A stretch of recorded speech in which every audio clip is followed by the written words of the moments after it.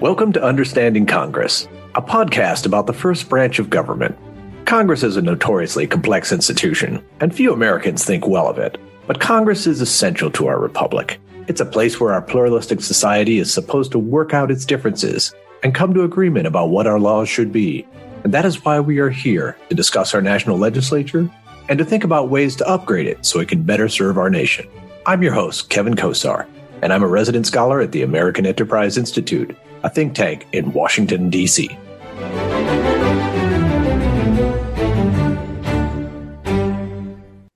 The topic of this episode is, what are the duties of the Speaker of the House of Representatives? My guest is Paul Ryan. He was the 54th Speaker of the U.S. House of Representatives. He was in office from October 2015 to January 2019, and he was the youngest Speaker in nearly 150 years. Prior to becoming Speaker of the House, Paul Ryan served as the Chairman of the House Ways and Means Committee, and he also served as the Chairman of the House Budget Committee. In 2012, he was selected to serve as Governor Mitt Romney's vice presidential nominee. Paul was first elected to Congress at age 28 and represented Wisconsin's 1st District for 2 decades. So who better to ask than Paul Ryan about what the duties of the Speaker of the House of Representatives are? Speaker Ryan, welcome to the podcast. Kevin, good to be with you. Thanks for having me. The U.S. Constitution's Article 1 states, "The House of Representatives shall choose their Speaker and other officers." How does the House pick a Speaker these days?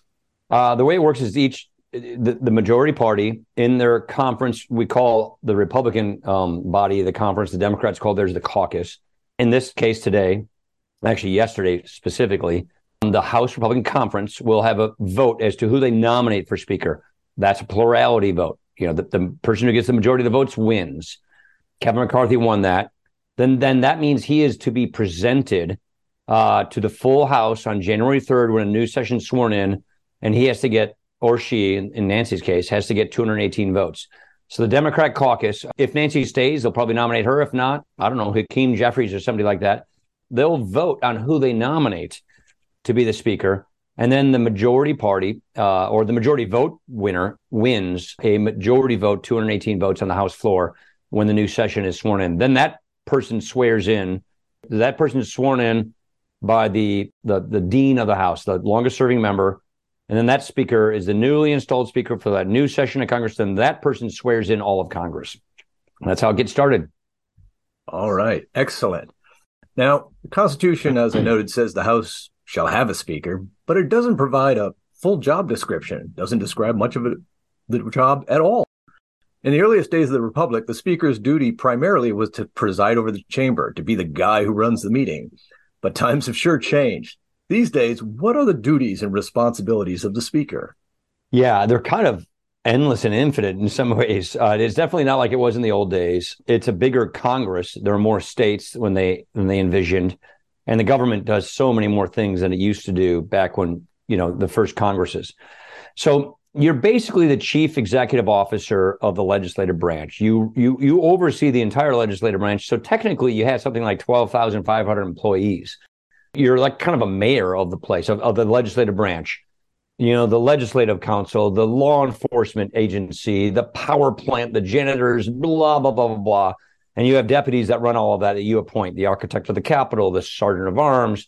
So there's an administrative side of being Speaker of the House that most people aren't familiar with. And that is you're the head of the legislative branch.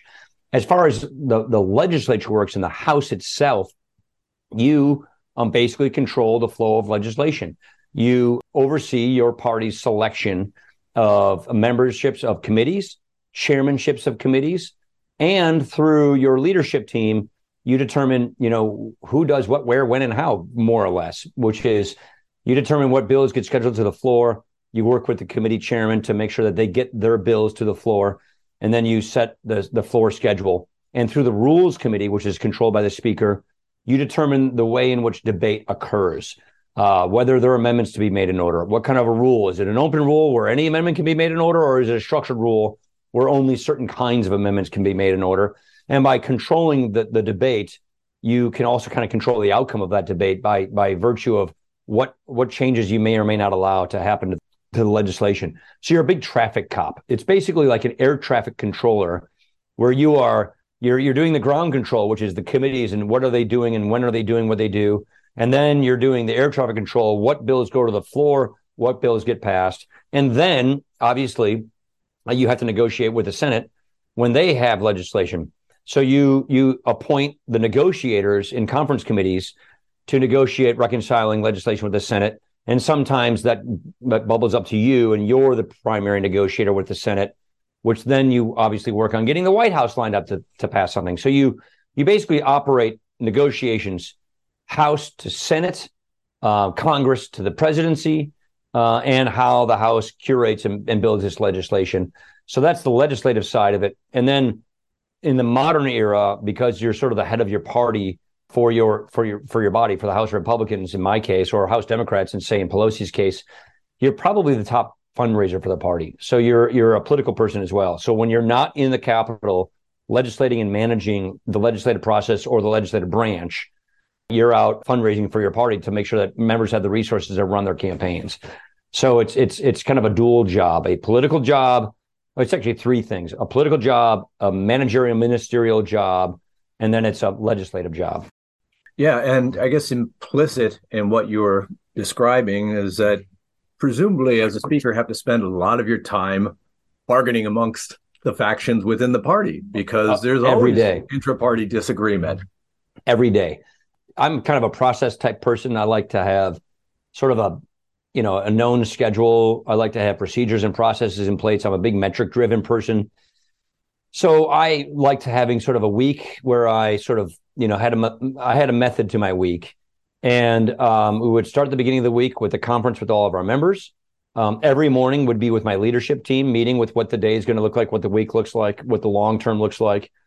And on Wednesdays, I would have lunch with the various heads of the various factions in the House Republican Conference. So I stayed very close with the leads of all the various factions, the Tuesday group, the study committee, the Freedom Caucus, and people in between.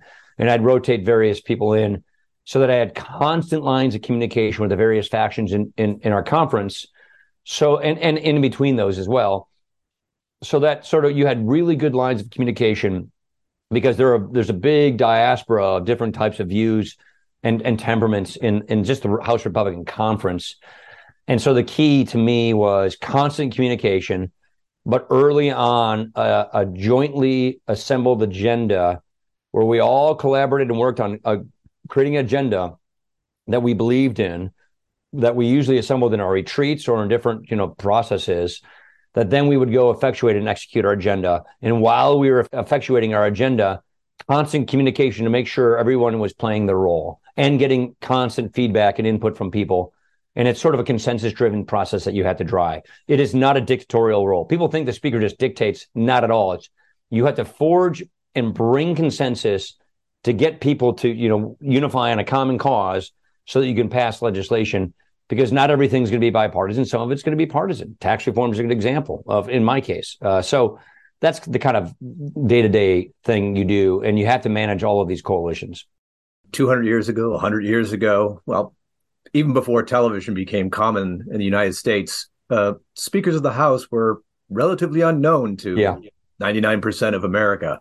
That too has changed. Is communicating with the public to be the voice of the majority of the House, does that also consume a lot of time? It does. You do 2 press conferences each week as Speaker of the House, one at the beginning of the week, one at the end of the week. So it's just open for press to, kind of shoot at you and ask you questions. But then you have a lot of strategic communication in between, which is pretty much TV, radio, and print, but mostly a lot of TV interviews. I think one of the reasons I actually didn't look for the job, it sort of found me. I don't know if you know the story well, but John Boehner left under, circumstances because the Freedom Caucus more or less kicked him out. I don't want to say it that way, but he left because the Freedom Caucus was going to invoke this motion to vacate, and he left to spare the members of that vote. The next guy in line, who is now the next guy in line, Kevin McCarthy, at that time didn't have the votes to get it. And so the consensus came to sort of me to do it. I was the chairman of the Ways and Means Committee at the time. And I think one of the reasons I became the consensus candidate that all the factions in Congress agreed to me was partly because I was a policy guy and a policy maker, and they agreed with the policies that I'd been pushing through the budget and Ways and Means committees, but also because I had already had a stint at the national political level running for vice president with Mitt Romney. I'd already went through the gauntlet. I already got shot at 1,000 times by the national media. I already sort of knew how to handle and have the thick skin for national media exposure. And that was, considered a key part of the job. That is today a key part of the job. You've got to be able to handle a national media exposure and how to handle and operate in that environment.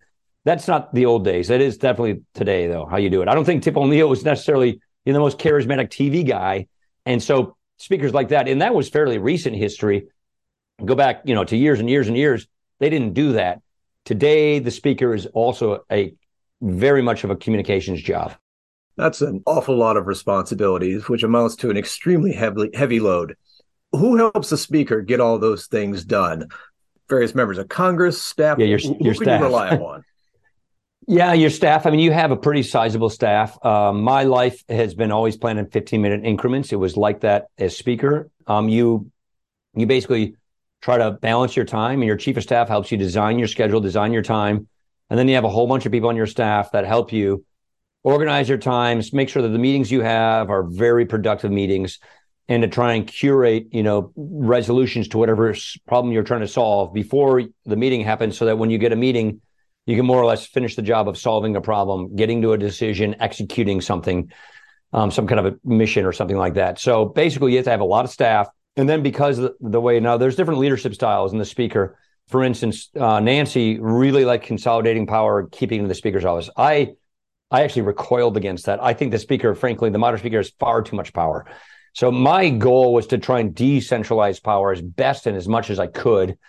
And the reason I felt that way is because I was a committee chairman who believed that I and my fellow committee members were spending all of our times on the issues in our jurisdiction, and therefore we should be writing the policy in that area, not somebody who maybe thinks, a half hour a week on this issue and up in leadership, but the committee process. So my goal was always to really push power and responsibility and, frankly, communications out to the committees where the specialists actually did the job.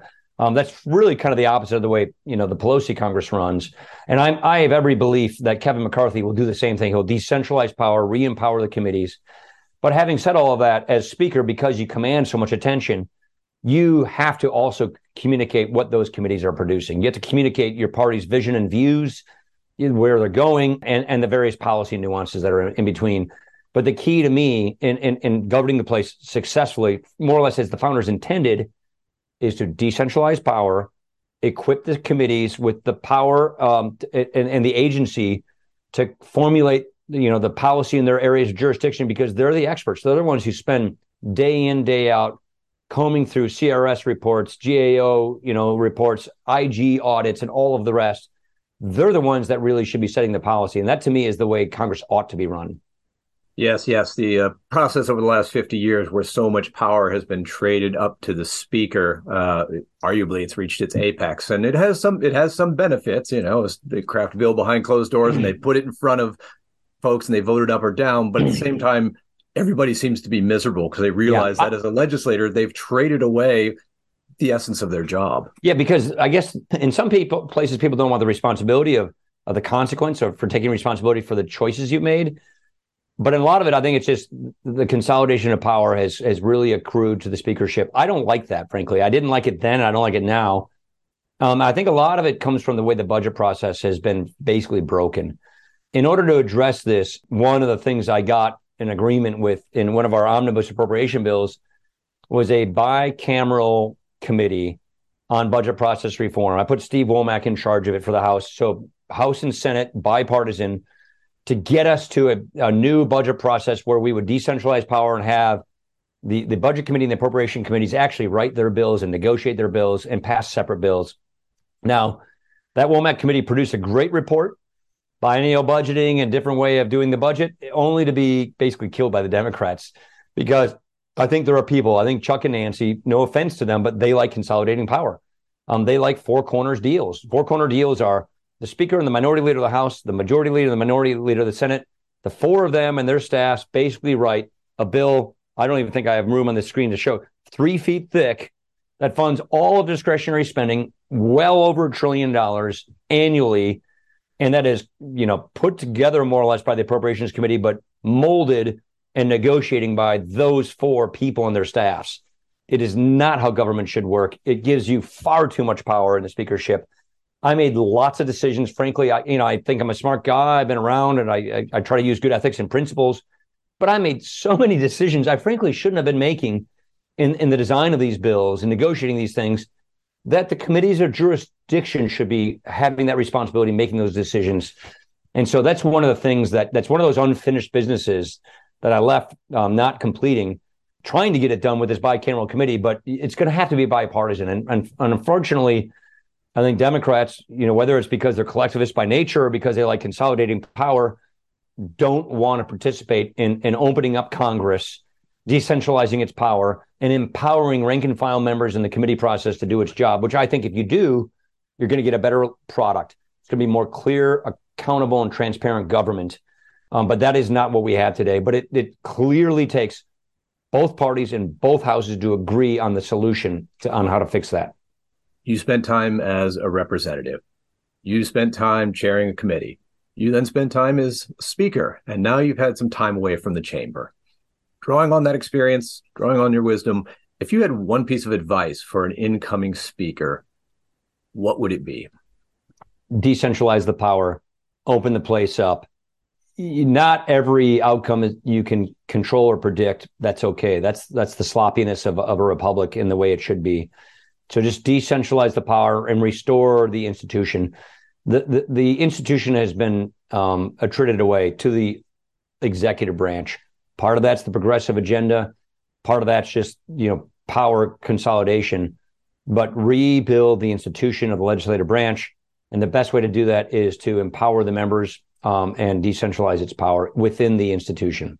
But get the power of the legislative branch back. All right. Speaker Paul Ryan, thank you for helping us better understand the responsibilities of the Speaker of the House of Representatives. Good to be with you, Kevin. Thanks for having me. Thank you for listening to Understanding Congress, a podcast of the American Enterprise Institute. This program was produced by Jae-Hun Lee and hosted by Kevin Kosar. You can subscribe to Understanding Congress via Stitcher, iTunes, Google Podcasts, and TuneIn. We hope you will share this podcast with others and tell us what you think about it by posting your thoughts and questions on Twitter and tagging @AEI. Once again, thank you for listening and have a great day.